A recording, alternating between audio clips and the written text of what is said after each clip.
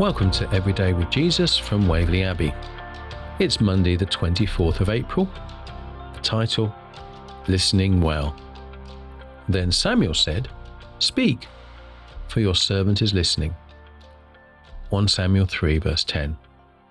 In the first chapter of 1 Samuel, we read of a woman desperate for a child who finds the favour of God and gives back to the Lord what he has graciously given to her, a son. Samuel becomes a major figure in the life of Israel, anointing both the first king, Saul, and his successor, the shepherd David.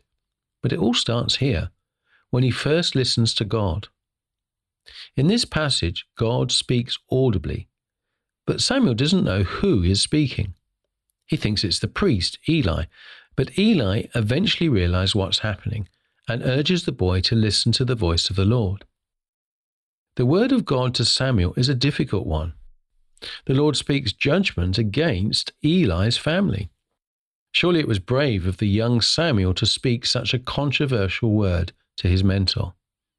But Eli takes it well. Listening to God is crucial for the Christian, but we need to be wise with what we hear.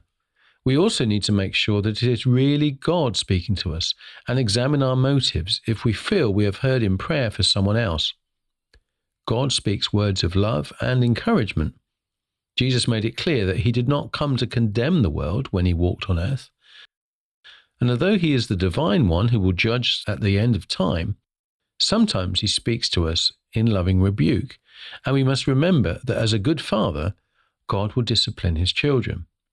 We have a great responsibility, therefore, when we listen to Jesus, to listen well and act in love on what we hear. Let's pray.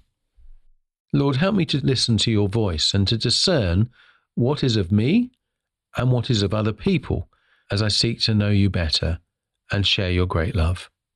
Amen. Scripture to consider: Genesis 6, 9-22 and Genesis 18, 16-33, 1 Corinthians 5, 1-13, James 4, 1-12. An action to take.